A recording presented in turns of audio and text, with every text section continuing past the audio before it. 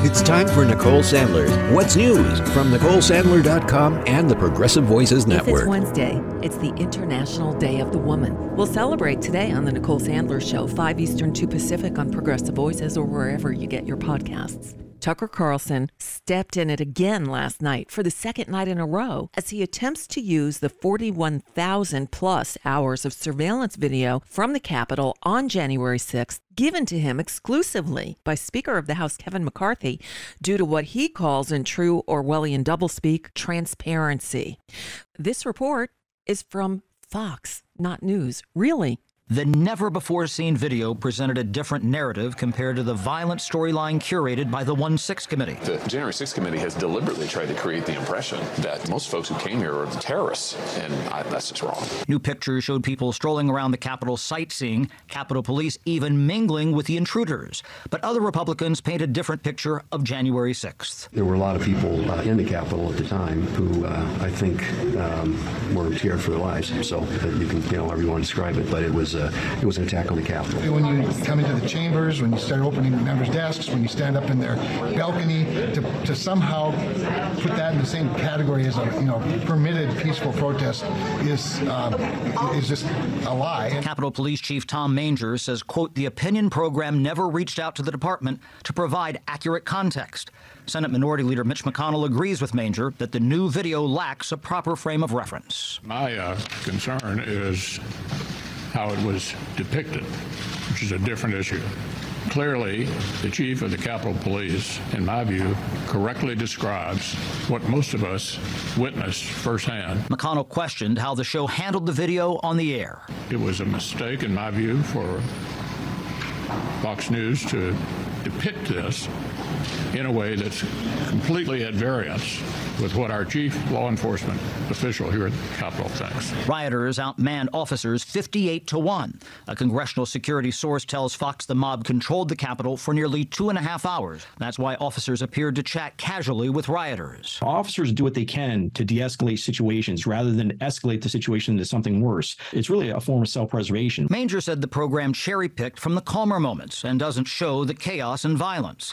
The Capitol Police wouldn't comment for this story. Son lost his job because of the riot. The level of violence I saw on January 6th was something I had not seen before. I just don't think the depiction that it was, a walk in the park is true and accurate. House Speaker Kevin McCarthy promised to release all video from congressional security cameras. The American public should actually see all what happened instead of a report that's written for a political basis. Democrats argue the tape release exposes security vulnerabilities. Speaker McCarthy has played a treacherous game by catering to the hard right. The feds have arrested 999 defendants connected to the riot. 106 were charged with using a deadly weapon. They assaulted 140 police officers, some so badly they'll never return to work. Capitol Police Officer Brian Sicknick was seen walking in the new video by himself. He died the next day from a blood clot. Sicknick's partner, Sandra Garza, said she's appalled, and the video downplayed his death. It's amazing that Fox actually ran a legitimate news story about disinformation being spewed to its massive, almost captive audience. But they still haven't, and apparently won't, cover the even bigger story about the gaslighting and actual lies that the cable channel's primetime hosts pushed that led to the $1.6 billion defamation lawsuit filed by Dominion Voting Systems against Fox. Dominion has been releasing troves of damning documents which explicitly show the depths of deception that Fox engaged in, from the on-air hosts all the way up to Rupert Murdoch himself, in order to stop the audience migration away from Fox and the drop in the price of their stock. In Dominion's latest release just yesterday, we got some insights into what Tucker Carlson actually thinks, despite his saying the opposite on air. One prime example, on air, Carlson has defended the former guy in his big lie about winning the 2020 presidential election.